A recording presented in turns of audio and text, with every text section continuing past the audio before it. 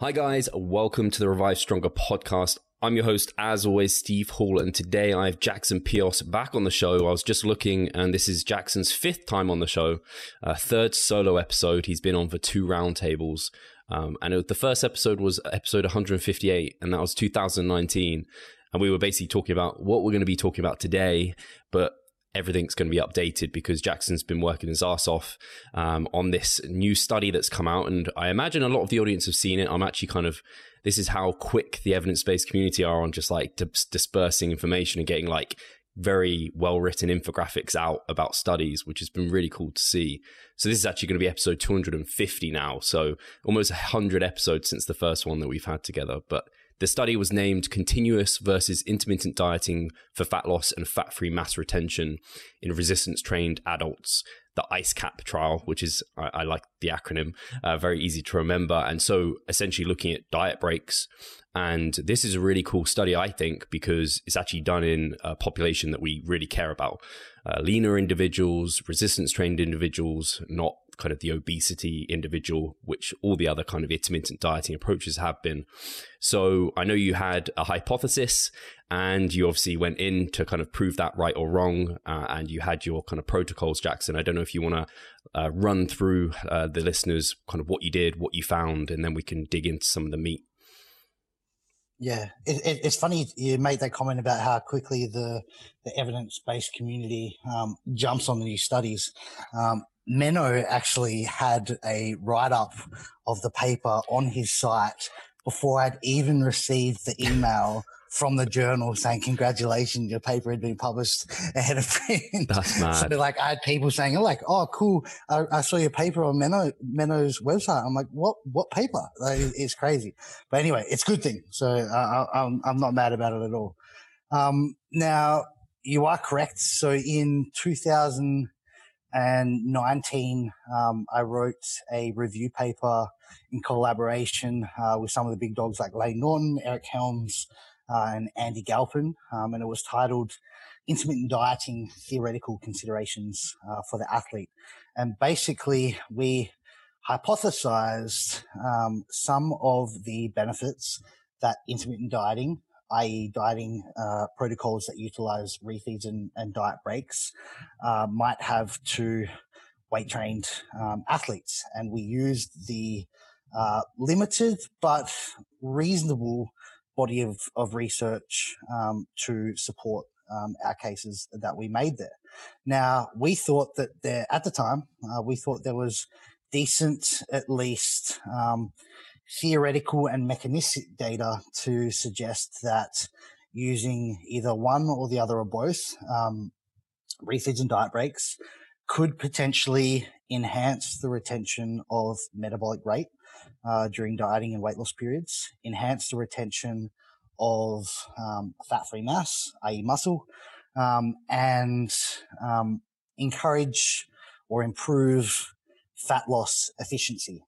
Another side hypothesis that we had based on some of the acute overfeeding data with carbohydrates, we hypothesized that the intermittent boost in carbohydrate intake delivered from a refeed or diet break could trigger an upsurge in leptin circulations in the blood that could have a flow-on effect to what we consider a metabolic boosting effect, as well as a appetite suppressing effect. So we had a whole host of ideas in our head based on sort of pulling little bits of data from here and there. And I'll be honest, I was very confident that we were going to see these expectations get verified when running a randomized controlled trial in weight trained athletes. Now, for the listeners who are familiar with the study, which was only published a couple of weeks ago, basically I had to do a 360 or a 180 on that one because a lot of the things that I thought were going to happen just didn't happen. So to summarize the findings, before I summarize the findings, I'll summarize the study design. So we recruited just over 60 weight-trained athletes, males and females. Over 90% of them were actually involved in competitive sports, whether that was competing in I say sports loosely, competing in sort of bodybuilding, physique competitions, or boxing, rugby, rowing, things like that. So it was, while they only had to do at least or sort of more than 2 weight training sessions per week for at least the previous 6 months, they were relatively experienced and well-trained athletic cohort, because they most of them, 9 out of 10, were competing in some form or another. Now, we randomized the study cohort into 2 groups. We had a continuous dieting group who did 12 weeks of a moderate calorie deficit continuously, or we had an intermittent diet group who did 12 weeks of dieting as well with a moderate calorie deficit. But after every 3 weeks of that dieting, we gave them a 1-week diet break where we took their calories up to their new predicted maintenance solely via an increase in carbohydrate intake, before taking them back down to their moderate calorie deficit for the subsequent 3-week dieting period. So, of course, this meant that the intermittent group had a slightly longer intervention period when you tack on the diet breaks in there as well. Now, both groups, their caloric prescription was designed to cause approximately 0.7% body weight losses per week during the dieting periods, which is in line with recommendations for rates of weight loss in athletes. And this worked out when we actually sort of mapped out the data. On average, both groups were losing around 400 grams of body weight per week. Now, we also saw that during the diet break weeks, which was a good sign because it shows that the diet break prescription, number one, was adhered to, and our caloric prescription for it was pretty accurate as well. The average weight change was less than 100 grams. It was around 89 grams. So that shows that we're pretty damn close to maintenance. Now, what did we see with the study when we compared these 2 dietary protocols? Well, what we saw is that after both groups had done their 12 weeks of dieting, they lost basically the same amount of weight. They lost the same amount of fat. They lost the same amount of fat-free mass. Their metabolic rate dropped the same. So sort of all these things that I expected to favor the intermittent dieting or diet break group basically got sort of flipped on their head. To say it softly. Now, this was not to say that we didn't see any benefits with the diet breaks, because we absolutely did. It just wasn't the benefits I expected. So what we did see, we saw that 8 people dropped out of the continuous dieting group, whereas only 4 people dropped out of the diet break group. So that potentially might give us a hint that, okay, maybe one of the protocols is a little bit harder to follow for a given amount of weight and fat loss. Secondly, we saw that when we compared the caloric intake in the dietary logs, so think of it like a MyFitnessPal log, when we compared the actual numbers that were logged by the participants versus what they were actually supposed to eat, i.e. their targets, the diet break group was around 88% adherent to their targets, whereas the continuous dieting group was around 69% adherence, which again suggests that, okay, maybe one of these protocols is a little bit harder to follow or maintain in the long term, because the guys that were doing the diet breaks during their dieting weeks, they were just much closer to their caloric targets as the weeks went by. So this is starting to sort of paint a little bit of a picture here. Now, we might ask the question, okay, well, why are more people dropping out of the continuous group? Why are less people sticking to their targets in the continuous group?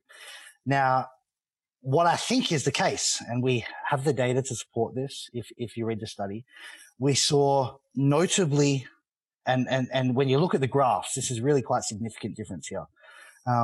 we saw notably lower hunger and notably higher satisfaction in the group that was having the diet breaks.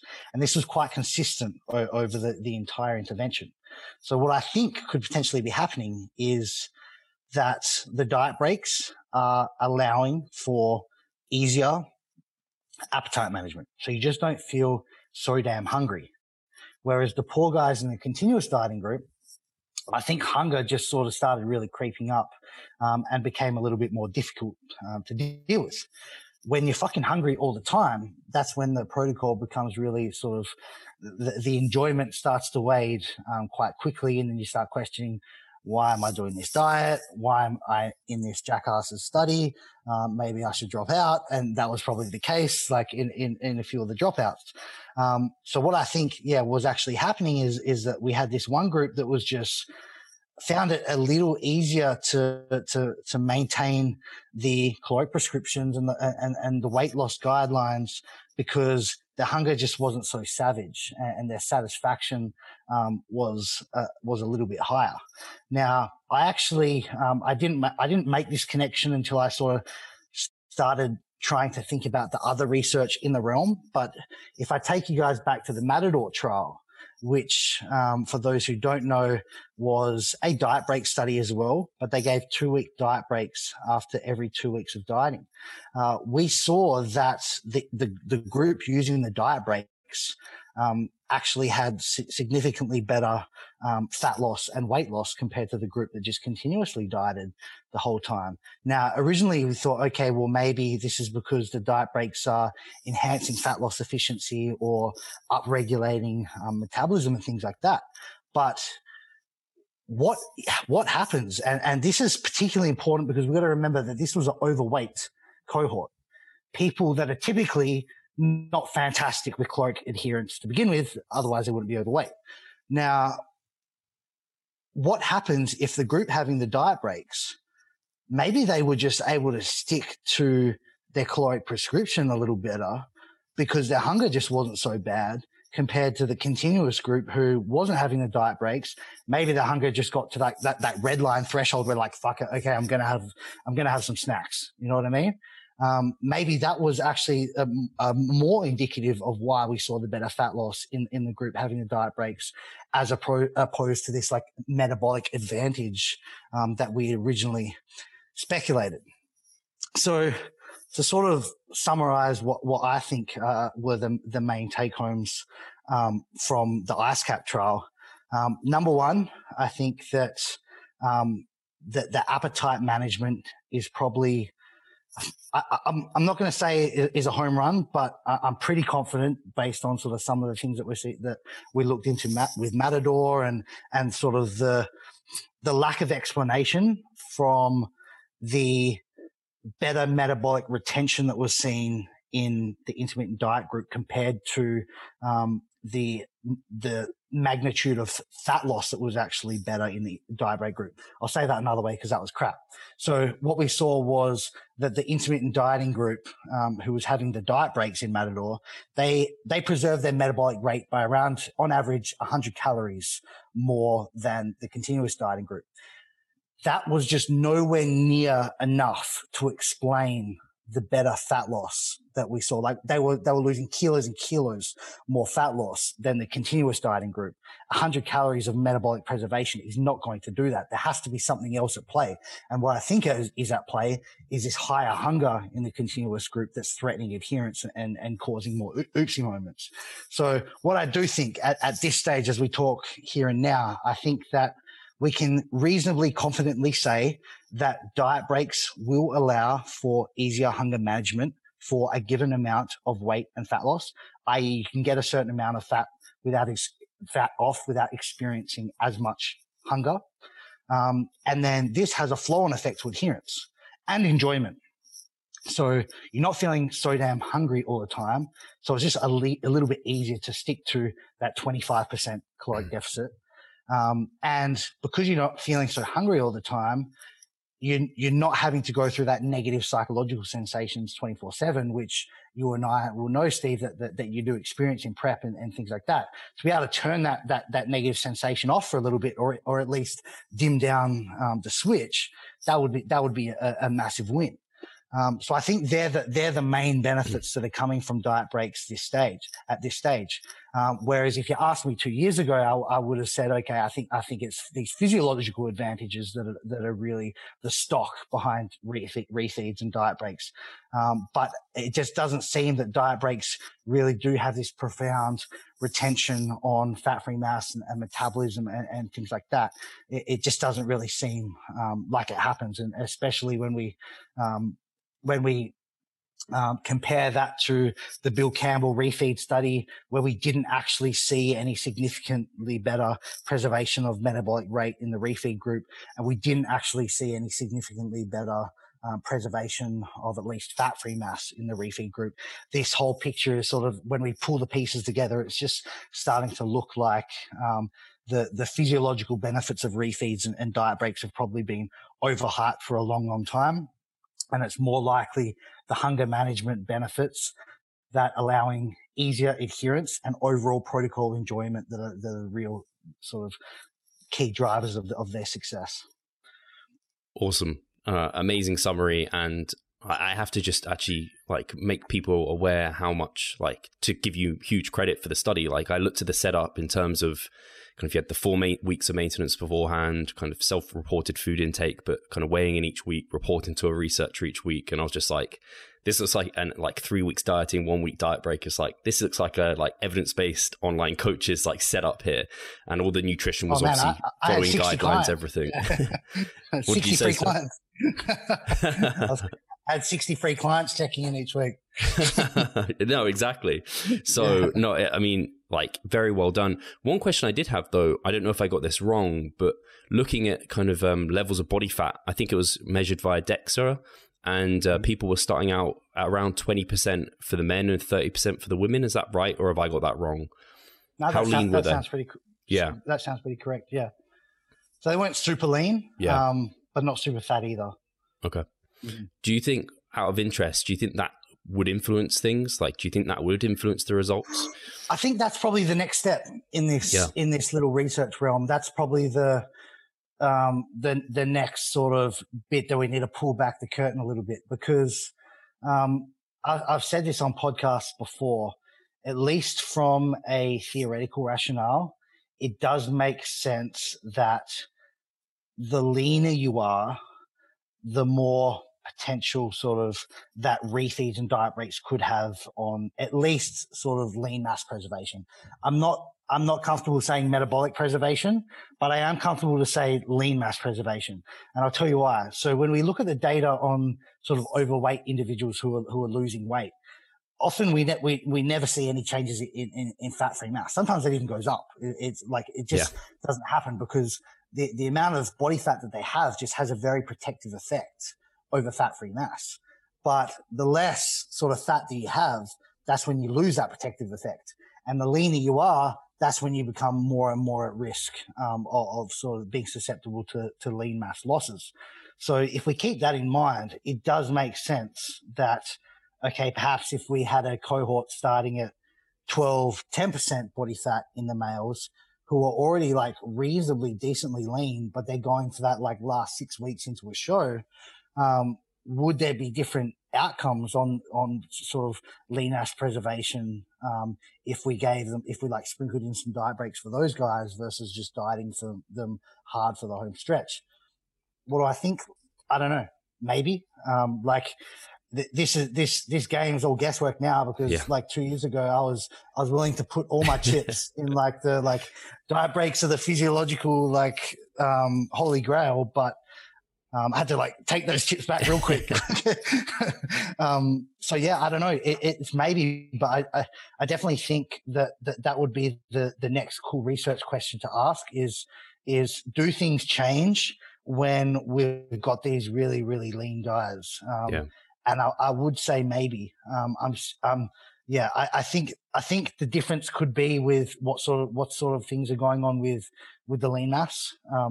I don't think I don't think the metabolic advantages are going to be there. I don't think a 2-day, a 3-day, or even a 7-day period of maintenance is just a potent enough of a stimulus to be able to normalize metabolic rate suppression notably. I just don't think it's the case. Like I've got some future studies that are coming out that show that if you measure immediately before and after the diet break, resting metabolic rate, that you do see a boost by day 7 of the diet break. And so people might be like, oh, cool, like metabolic boost. But basically immediately that the caloric deficit is reestablished, it's just like, bang, we're back. Like it's not like it stays elevated for a couple of weeks of dieting like we maybe thought. Like we thought we can boost it up and then ride out a bit of higher metabolism for a couple of weeks. Doesn't seem like it happens. So like, I don't think we can trick the body like that. I think as soon as that deficit stimulus is there, RMR comes right back down. So metabolic advantages of refeeds and diet breaks is something that I've stepped back on in a big way. I just don't think we have the data to support that, and I think we've actually got data support like sort of goes against it. Yeah. In terms of the hormonal hypotheses, that would be something I'd like to tap into a little bit more as well. Like I did run blood work in IceCap because I wanted to show that by giving carbohydrate dominant diet breaks, that we were going to see an upsurge in leptin, and this was going to have all these magical effects on metabolism and things like that. And I actually did a freaking damn comprehensive hormonal profile. So I did leptin, I did ghrelin, so I did PIY, the hunger hormones, and satiety hormones. I did the anabolic hormones. I did testosterone, IGF-1. We did the metabolic hormones like T3, thyroid, to see what was sort of going on with these things. And the big one was that we saw no change in leptin between the groups. And on sort of when you really like think about it, it does make sense because you think, okay, leptin's being released from the adipose cells, the fat cells. When we're reducing body fat, i.e. during weight loss, we're going to be producing leptin. Like how much extra leptin are we really going to be able to produce when we've reduced our fat cell size? Hey, Pascal here. I just wanted to take a moment to talk about our membership site. Inside, you'll find a thriving forum, an extensive exercise library, courses, presentations, and research reviews. All I need you to do is hit the link in the description below and sign up. And we're just increasing carbohydrates for 7 days. Like, are we going to really be able to offset the effect that leptin levels are so much reduced from the result of the reduced adipose? It doesn't really seem too likely, and that was basically verified. So, what we saw was that it doesn't really matter getting a bunch of carbohydrates for 7 days at maintenance. It just doesn't. It's not enough of a stimulus to really cause anything cool to happen with leptin. Now, something to say when you touched on what happens if we had a leaner cohort to work with. We know that with overweight people that are dieting or people with higher body fats, sometimes we actually see an increase in anabolic hormones like testosterone and IGF when body fat comes down. But on the flip side, when we're working with competitors, these things crash. You know what I mean? Now, in IceCap, we had the medium body fat range dudes. We didn't see any changes, or I was expecting maybe some better retention of testosterone and IGF-1 in the diet break group. We didn't see it. But what happens if we had a 10% cohort of body fat and that group, their testosterone and IGF-1's crashing? Could they get more out of diet breaks? Could potentially those diet breaks allow them to sort of have a little bit of a normalization effect or an upsurge in those markers? And could that have an effect even on lean mass preservation and things like that? Maybe that we won't know until we do these studies in a really lean cohort. But again, the problem that we have is a lot of people that are listening to podcasts, just do the study, do that, go get 60, 10% body fat, athletes and run it. It's not that simple. No.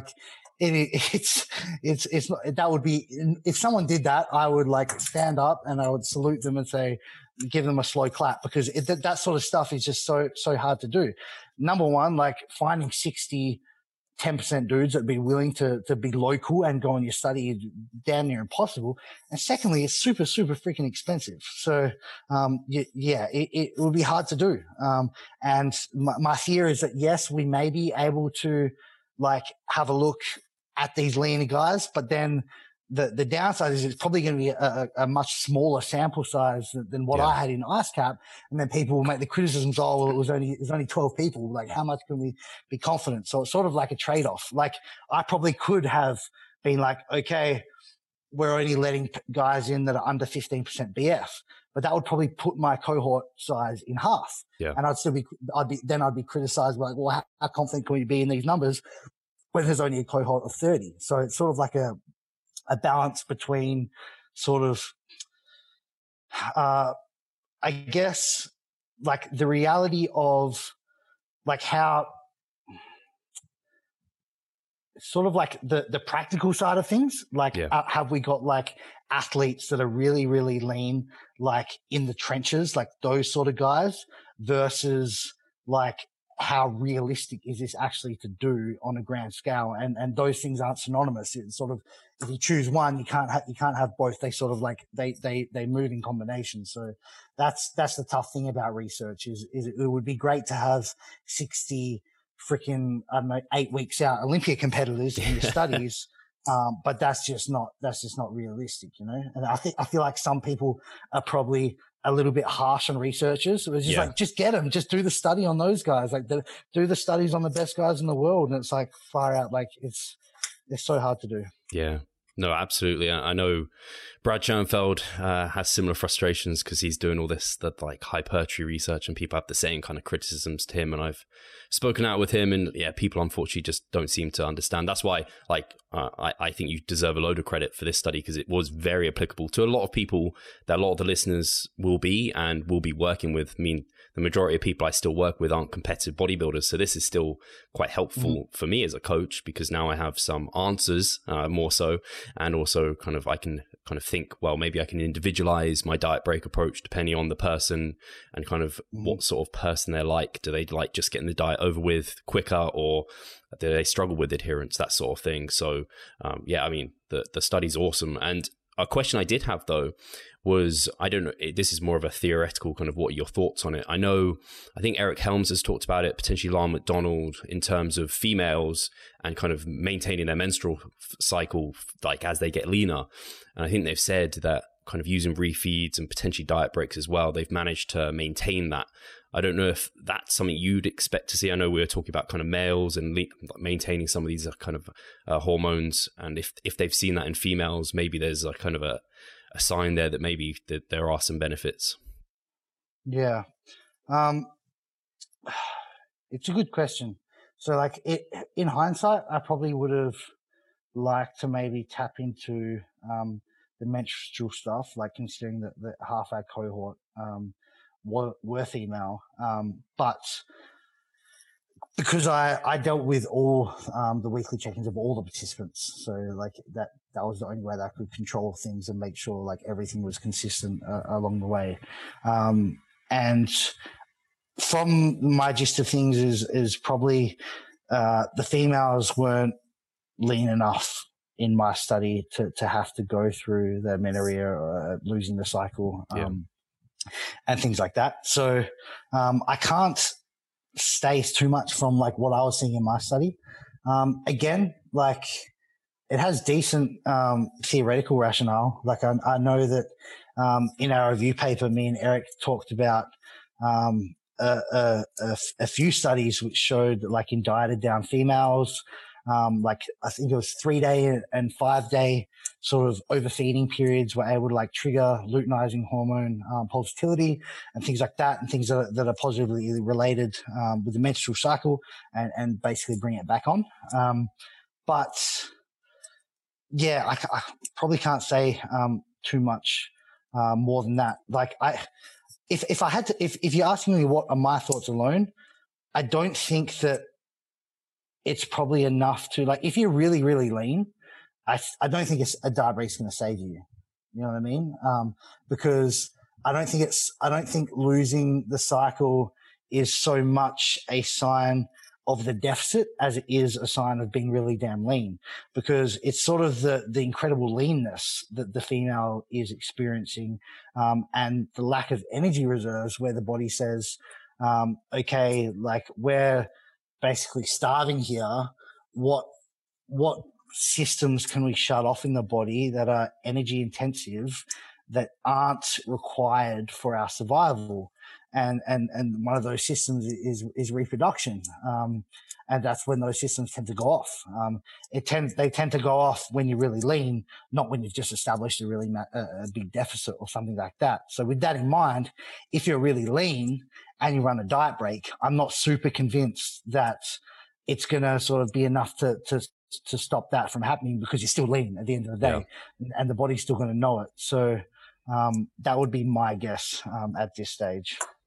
Yeah, I guess it's I know I'm driving down the kind of for leaner individuals, and I'm thinking like competitors, but I guess for some people they're thinking, well, should I use a diet break when I am getting that lean, because now I'm extending the period of time to get leaner, and I have to diet for longer, and then also this isn't a comfortable position to be in. It's like below maybe a body fat settling range, and they start feeling really uncomfortable. So I don't know if you have thoughts on that. Yeah, see, my stance has changed a lot in the last 18 months. I was very much like pro diet breaks, and use them for most people. But now I'm sort of like those weeks that were spent sort of just in neutral cruising, like diet breaks, where it's not really getting any closer to the goal. They could probably be better utilized, sort of making the weight loss phase shorter and putting into a phase or an improvement phase, or sort of getting back to positive energy balance sooner, as opposed, because like if it was a situation where these diet breaks were having all these physiological advantages like lean mass preservation, holding on to more of our metabolism and giving us a more optimal hormonal profile during dieting, then I'd say throw the diet breaks in. It's worth the cost. It's worth that extra time investment. But now I'm like, okay, so we're saying there's no physiological advantages, at least for people that are of moderate body fat level. There's no hormonal advantages. So the only advantages are a little bit less hunger, and potentially that flows onto better adherence. Is that worth doing 25% longer weight loss intervention? Maybe for some people, if hunger management is just a massive task for them, and that's the sort of the reason why they fail on their preps or something like that, then maybe that's a worthy trade-off. But for a lot of other people, like I'd probably say just suck up a little bit of the extra hunger and do a 25% shorter weight loss period, and then reinvest that time where you can actually be sort of in a recovery diet and sort of improving, because there's not improvement going on in diet break weeks. But if you allocate them to like a recovery phase, you apply positive energy balance sooner. There's less feeling shit and suffering time. It just seems like that's probably not worth it in my mind.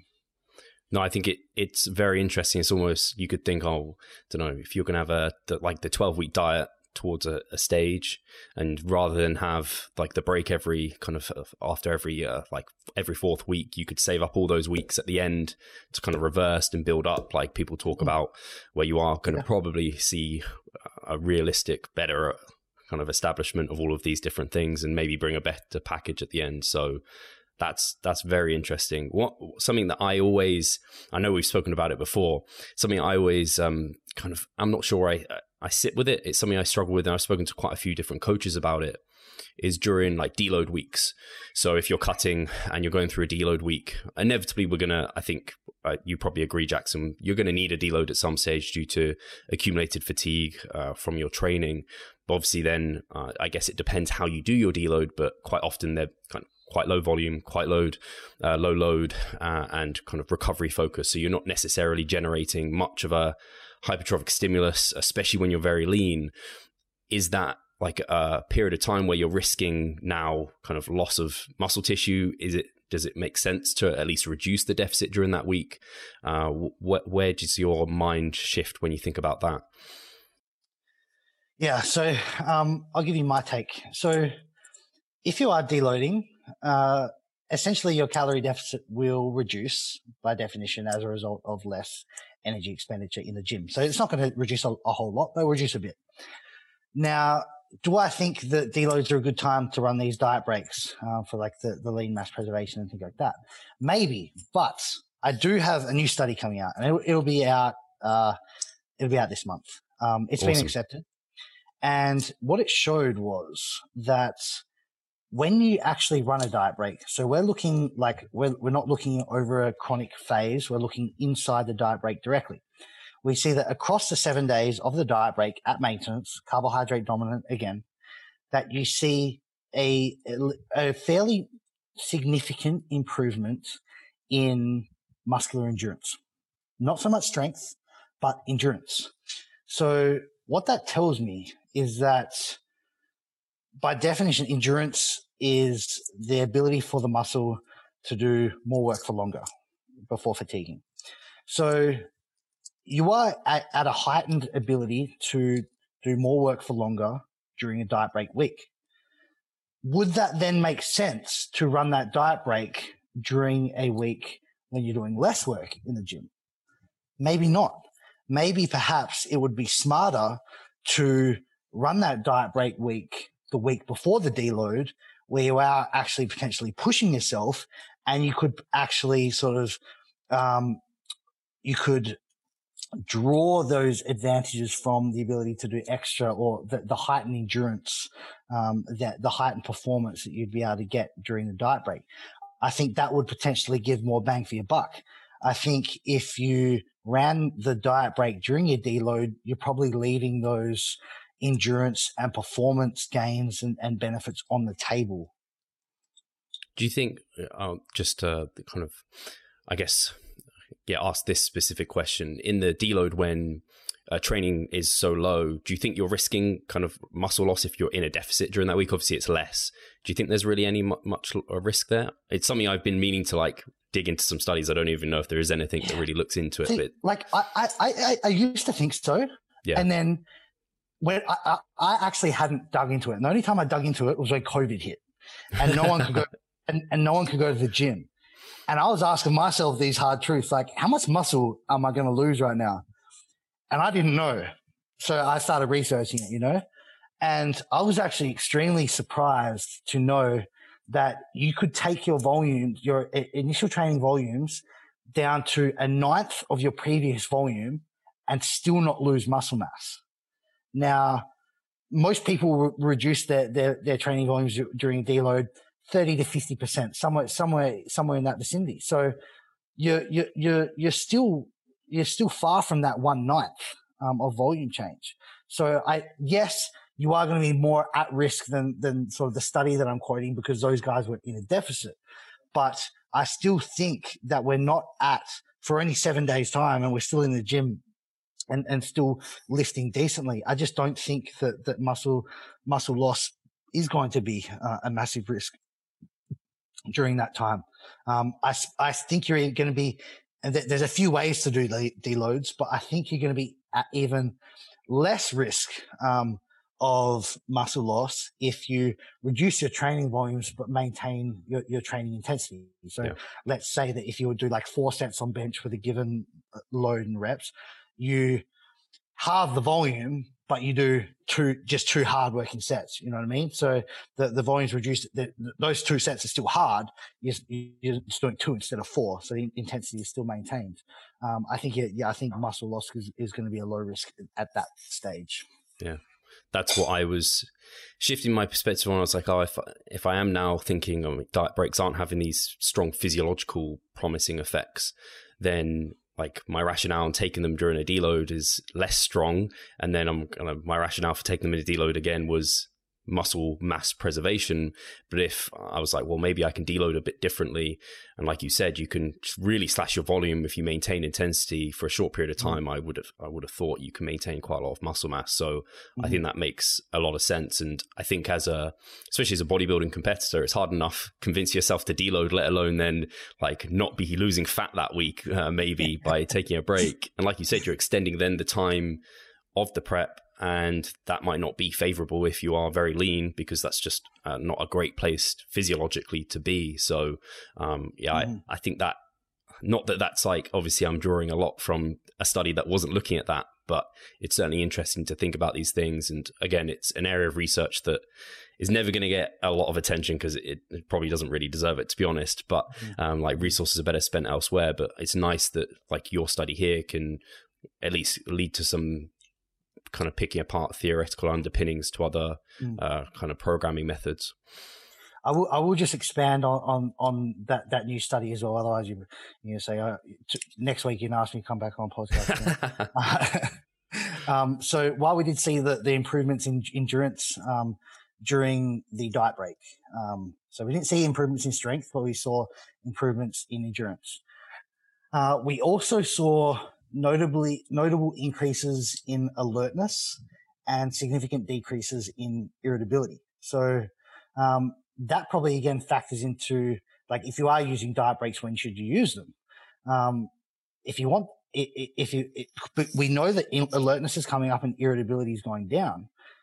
Could that extra alertness potentially help the gym performance in like a final week before the deload or something like that, where maybe that little extra focus, putting the hunger. I think the alertness is coming from a temporary suppression of hunger, where people can just sort of more focus on what's actually happening in their life as opposed to thinking about the food. I think and that's probably why irritability has come down as well. It's probably because hunger went down during the diet break, but that's still helpful stuff, because it said, okay, well, on a really hard training week, if you are going to do diet breaks, maybe that's an okay time to have them, because you're going to be more mentally switched on and you're going to be able to focus on the training at hand, instead of going in the gym thinking, oh, I've got a hard session here, like I need to get it done so I can go have my post-workout meal as soon as possible. You know, there's a difference in the way that you're thinking about the session. Whereas if it is during the diet break, maybe the mindset is like, I got this extra food in me, let's put it to use, and like, let's really crank hard in this last week before the deload kicks in. I don't know. No, I definitely think that's really interesting. And actually, one point, I know you mentioned Menno's article. I did read over it, and he mentioned about kind of the continuous dieting group had the 3 weeks at the end where they're at maintenance, and you measured, I think, at 12 and then 15 weeks, because obviously the 3 on 1 off had the 15 weeks to get the 12 weeks of dieting. And he kind of mentioned that he looked at that and kind of theorized that, those 3 weeks of maintenance didn't even see like things leveling up in terms of the different hormones and things. I don't know if that's something you took home from the study as well. Like even 3 weeks after a diet doesn't seem to have done a lot to these various hormone markers and things. Yeah, it's weird. It's like you just can't beat the system. It's like, you know when people, like, the same thing was said about like intermittent fasting or like any sort of like caloric arrangements within 24 hours. Yeah. Every single time they've been trumped by like what's being consumed in that 24 hours. Doesn't matter what you fucking do inside it, and the way you mix it up and switch it around, whatever in that 24 hours matters. And then it's sort of like, we can expand that further to like a week of dieting and like a weekly caloric deficit or surplus. And like, you can do all the caloric cycling and all the changes and high days and low days. But at the end of the day, it doesn't fucking matter. It's the caloric consumption over 7 days that really explain things. And it's almost exactly the same thing. If we just take it a little bit longer to like a 12 or a 15 week dieting phase, we've got all these like changes going on in and out, but it's like, we just can't beat the system. It's like that cumulative energy intake and energy deficit over the entire period of the intervention that actually matters. And you can lower it and you can upper it and you can turn it off and turn it on. But at the end of the day, like you sort of end up at a similar endpoint. Yeah. Yeah. It's kind of interesting to me because I have, like, you diet someone, maybe you do diet someone for 12 weeks and you're like, okay, that's a pretty decent chunk of time. You've maybe lost close to 10% of your total body weight. I want to now have a break. And it's like, how long do you need that break to be so they're actually in a better position to diet again, apart from probably way less hunger, I imagine, all those kind of factors that have improved. Maybe they did hear better at the start, but they haven't actually, they're not in a hormonally like better position after 3 weeks. Yeah, like, maybe. I don't think that's going to happen unless there's weight gain happening. Right. That's my take on it now. Like I think you can diet someone down And I reckon if you gave them 5 to 6 weeks at maintenance, we're still not going to see much going on with the hormonal stuff and the metabolic stuff. But like, that's a massive flip into what I thought 18 months ago. I thought turn that positive energy, turn the energy deficit stimulus off and some good things are going to start happening. But now I'm like, okay, you can turn the deficit stimulus off, but unless there's sort of a surplus switch on, those good things still aren't happening. So I don't think we're going to see, like, I think it could be any amount of weeks at maintenance post diet down. If there's not weight regain happening, I don't think we're going to see many good things happen, which is sad. It's annoying. Yeah. Like that sort of like bums us out. But because you would know how many clients ask you, like they finish their weight loss phase and then they're like, okay, Steve, like I want to maintain this condition, but I want to increase my metabolic capacity. It's like, okay, like I don't think you can do one without the other, you know? Yeah. No, it's on one hand, a lot of the theoretical things that we had and thought maybe were occurring, maybe aren't, but now at least we have closer answers. So at least for dieters, when you are dieting, it does very much look like for a lot of people, at least people who maybe don't have adherence issues and their hunger management is good. They, especially experienced dieters, if a lot of the listeners are competitors or they coach competitors or very serious about this. So hopefully a lot of them have like good relationships with food and things. It's like a big take home I would have thought for a lot of us is like, do your diet and get your diet over with kind of ASAP rather than like messing around with these things. Yep, I think so. Hi guys, Steve here. Just wanted to take a moment of your time to remind you of our online coaching service. At Revive Stronger, we pride ourselves on providing personalized service that will take your physique and knowledge to the next level. If you're interested, check the description and sign up.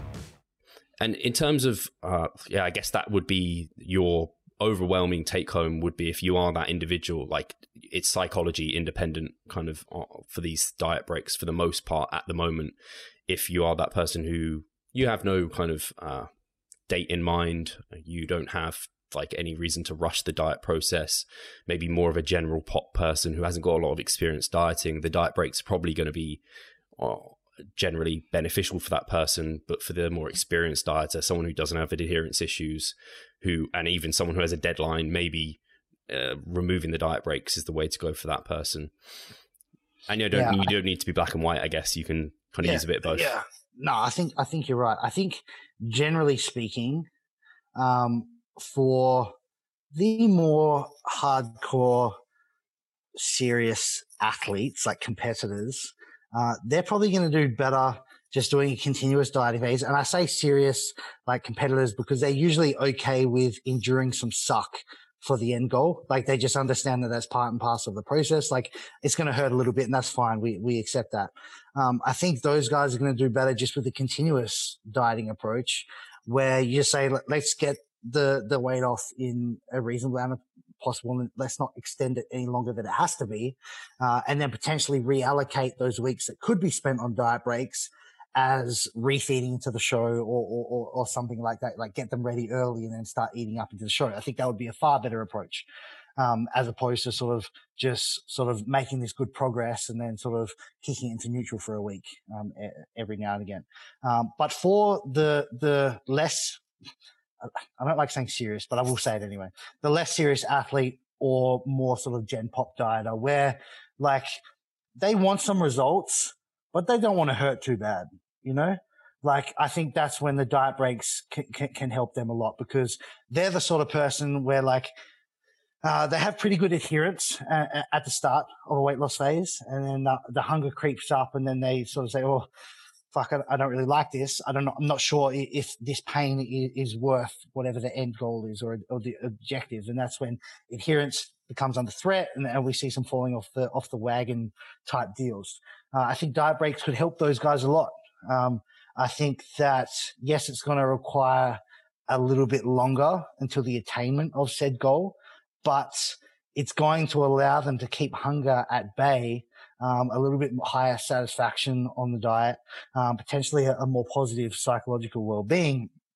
And this is going to flow on to sort of facilitating adherence a little bit better, and less sort of moments of them sort of ravaging the cupboard, looking for the Tim Tams when hunger just gets like a little bit difficult to manage. So, I definitely, it's going to be very individually, context based. And that's something that's changed a lot for me.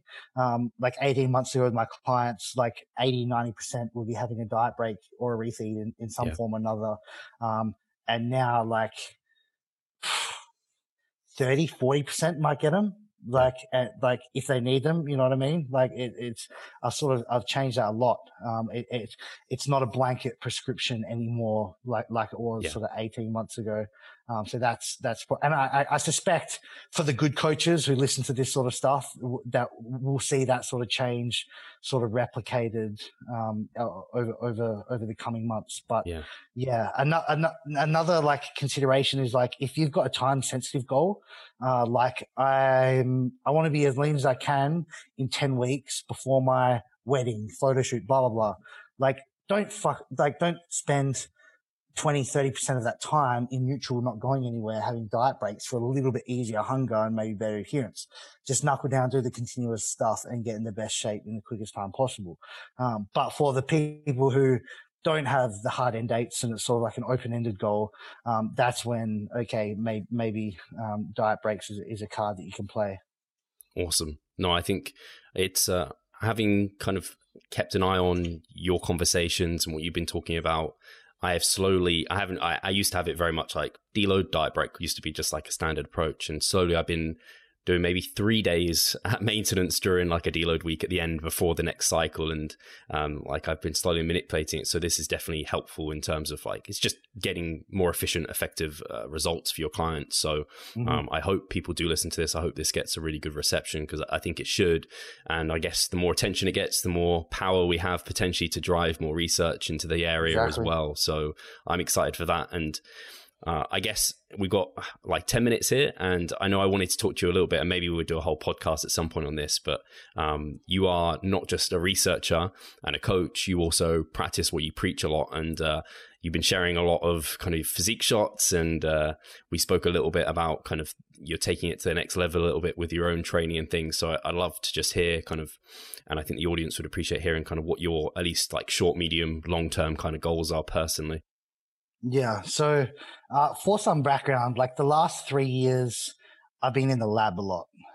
And you basically are on call. You're at the discretion of your participants. If a participant calls you up and says, Jackson, I can't do 11, but I can do 2 p.m. for your session, you say, okay, because you just don't it's that hard to get participants. You just need to have an open book. You need to be able to work around them, because if I say, oh, no, I can't do that, can we do it next week? Like, you're screwed. You lose that participant. So I basically had to keep a fairly open calendar for the last 3 years. And as a result of that, my training and my dieting suffered. Like a lot of sometimes rushed workouts, planned workouts off the cuff, sometimes missed workouts if shit just went haywire at the lab. Like one time our freezer just turned off, our negative 80-degree freezer, and I had to transport all my blood samples with dry ice from one freezer to another freezer. And I got home at 11 p.m. Like stuff like that happens when you're working in a lab all the time. So my training, my diet was okay. But I would say if I had to summarize it, there was a lot of spinning wheels happening, doing enough to maintain, but far from optimal.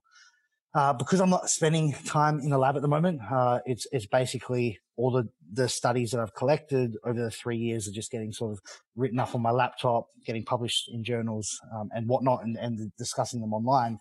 I do now have that flexibility to sort of put myself first a little bit, with my training and my nutrition. So, basically at the start of this year, I just made, the commitment that, I was going to go all in with seeing how far I could take my physique, because I just haven't really put my physique first in the last sort of 3 years. So that meant a few things. That meant, basically saying no to all future partying and alcohol events completely, complete abstinence, which is tough because you got to go in a dark hole for a little bit. Going completely meal plan based approach, And a lot of people in the evidence-based community were like, you fucking jackass. Like, don't you know flexible dieting's so great? Like, and so I'm very up and down with flexible dieting. It's like diet breaks. It's highly contextual dependent. And like, name me one athlete on the high elite pro circuit who's eating pop chips and shit like that in their diet and changing their diet day to day. It just doesn't happen. I'm quite confident the body thrives off consistent eating. I'm also very confident that sort of consistent eating delivers more consistent weigh-ins, less spikes across the week, more consistent visual appearance compared to if you're flexible dieting and you're changing your fiber intake and your sodium intake and things like that with different food sources day to day. Things become a lot more washed. And I know that working with clients, my results with meal plan, or at least sort of 90-10 meal plan with some room for flexibility every now and again, the results are far better with those guys compared to like the guys who go completely flexible and just hit 3 numbers in MyFitnessPal each day. Because like there's a whole host of benefits. Tracking weight becomes way easier, more predictable. Tracking visual changes, way more easier, way more predictable. Performance is far more consistent when you're eating the same foods pre-workout and things like that. Like for example, 50 grams of carbohydrates coming from rice pre-workout has a completely different performance effect than 50 grams of carbs coming from Quest bars. You know what I mean? But in MyFitnessPal, it's the same fucking number. So you can't expect like to be like.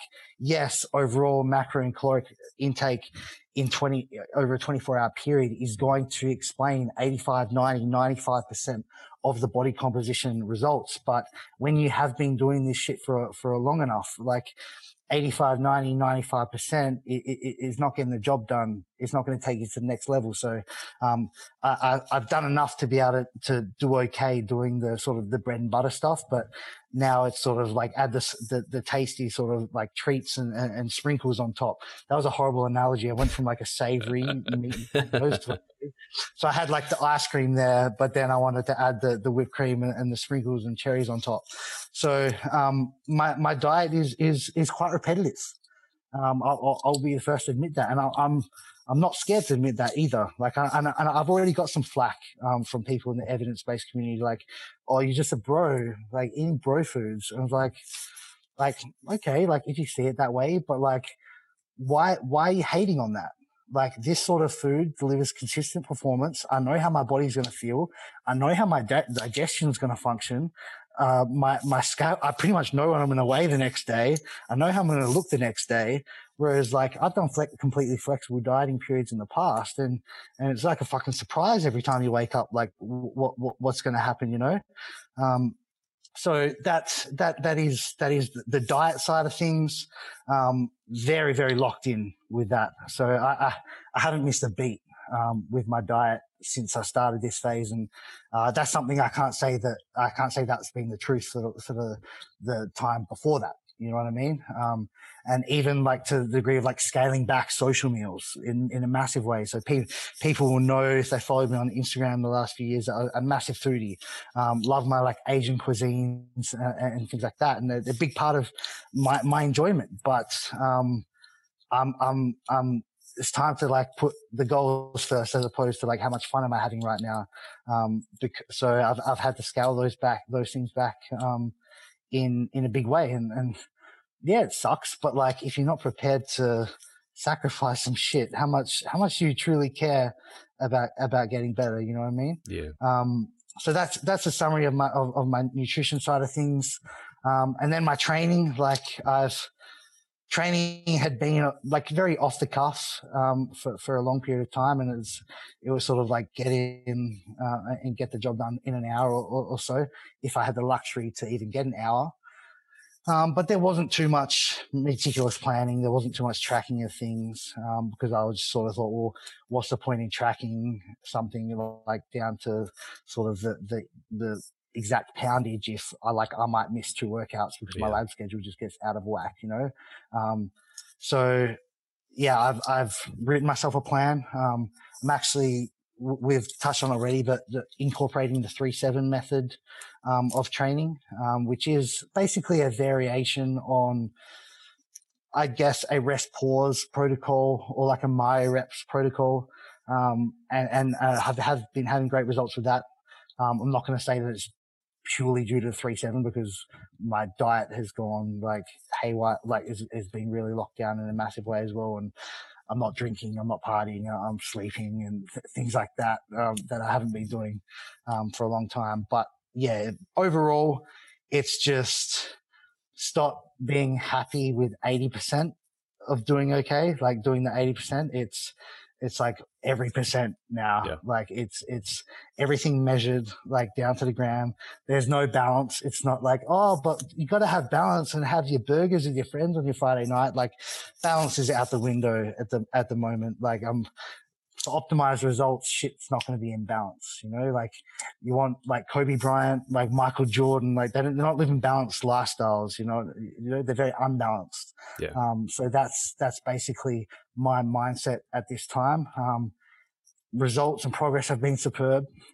Like shocker, like do everything you can to get better, and you got better. Like, oh wow, who would have thought? Progress has been great so far.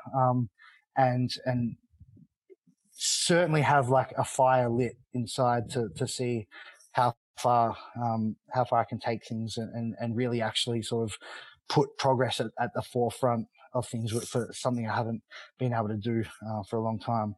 That was probably way too long of a ramble, but it was good. I think we probably could turn that into a whole episode because like a typical interviewer style is I got like 5 questions now, but maybe we'll have to do one of these another time. But as far as I'm concerned, it's like very inspiring to me to see it, and I'm excited to watch your progress because it's been exciting so far, just seeing like glimpses of your physique come through and everything. So I know what happens when you dial in everything, because there's like you said, I mean, like the Pareto rule kind of is there. It's a real thing. You can do very little to get a lot, but to get everything, there's a lot of shit you have to do. But it adds up. And it definitely adds up over time. So yeah, I'm very excited for that. And I think the listeners are going to be enjoying seeing that as well. I know you've been sharing a lot of good information for ages over on Instagram. So hopefully people are starting to jump on there. And if people want to learn more about kind of your research, your coaching, all of that stuff, where should they head, Jackson? Yeah, so the best, firstly, I'll thank you for that, Steve. I'm very, very appreciative and grateful for that. The best place to get me is on Instagram at Jackson Peos. So research updates, educational posts, physique updates. I'm starting to post quotes and shit now because like the mindset has just completely switched this year. But that's all my stuff's going through Instagram. And then for like, if you like what you see on Instagram and you want to see a bit more, I have started up a YouTube channel as well. Still early days on that, but really enjoying that as a platform to sort of interact with people and get into sort of more deeper discussions than you could potentially have on Instagram. Because with Instagram, like, fuck, I reckon you've got 15 or 20 seconds, if that. And we've got a generation of people that are more fascinated with abs and asses than they are with education. So that is a detriment of Instagram at this stage. But with YouTube, what I'm loving is like we've got people and it would be the same to be said for podcasts, people coming to listen to this sort of stuff. We've got people that are coming to actually sit for a extended period of time to learn, listen, and make themselves better. And that's why I love it so much. Yeah, for sure. I definitely can say the same, especially with reels and stuff coming out. It's a little bit challenging, but yeah. Don't hate on my reels, Steve. You can take the people from IG to the YouTube. It's sort of, you got to play the game. So I feel you there. I'm trying the same thing on reels. It's a challenge for me as well. So guys, thank you so much for listening. Massive thank you to Jackson. I know this is going to go down really, really, really, really well. I'll make sure all of those links to Jackson's IG and YouTube is linked below, so you can check those out. And we'll talk to you soon. Take care. Thanks, guys.